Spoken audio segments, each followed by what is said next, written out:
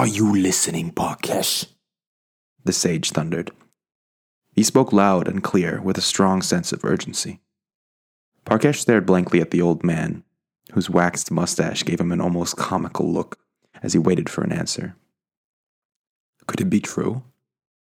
After 17 years of sleepless nights, studying the word of the Savior and carrying out his duties in the monastery, they were finally giving him a chance to meet the God of his people. Yes, sir, I'll put on my best clothes and be up in a minute, Parkesh finally said, though it was clear his mind had long left this conversation. Father Percival gave him one more stern look, noted, "The Savior doesn't like to be kept waiting," and left out the creaky door to Parkesh's quarters. The common monks weren't given much. The room was dark and damp, buried beneath the magnificent halls of the monastery and given little attention by the caretakers. A snug leather sleeping bag was scrunched up against the wide rusty pipe that stood in the middle of the room.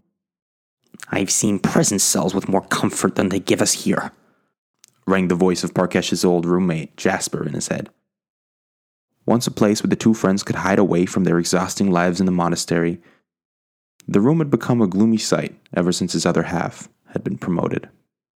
The Savior himself had called upon Jasper not a week past, and now he was surely fulfilling his role as a missionary, spreading the word of the Savior throughout the rest of the world.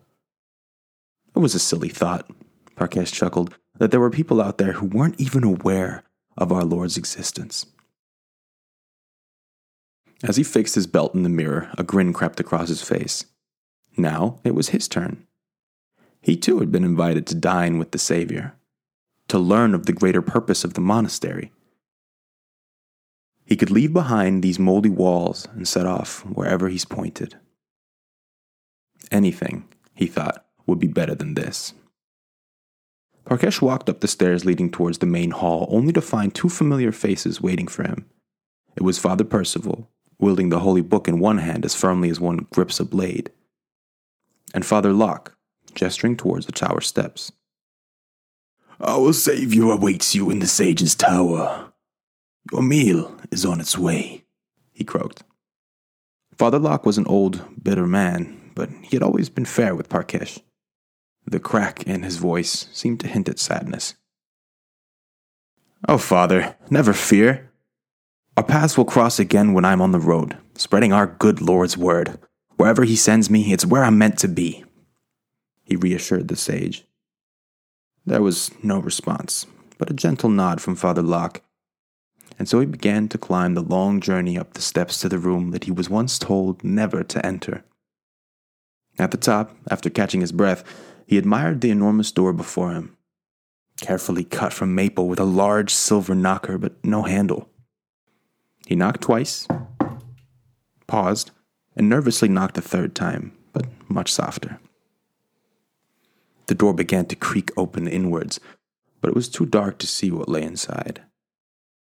Parkesh took a deep breath and stepped through the doorway. The room was warm, the air dense and humid. There was no light but a shimmering violet crease in the darkness ahead of him. He had entered something beyond reality, as the door behind him was swept up like dust in the wind, and the floor below his feet ceased to exist. Parkesh's mind was racing. Finally, a taste of the Savior's true power. It was all real, for there was no other being that could do this, that could change the very build of reality, but his Lord himself. "My Savior, it is I, Parkesh Hurakari, and I've come to join your feast," he cried out into the darkness. The seam of light across from him began to curve distinctly into a wide, vicious smile, reaching from each end of his point of view. "Excellent," hissed the starving god.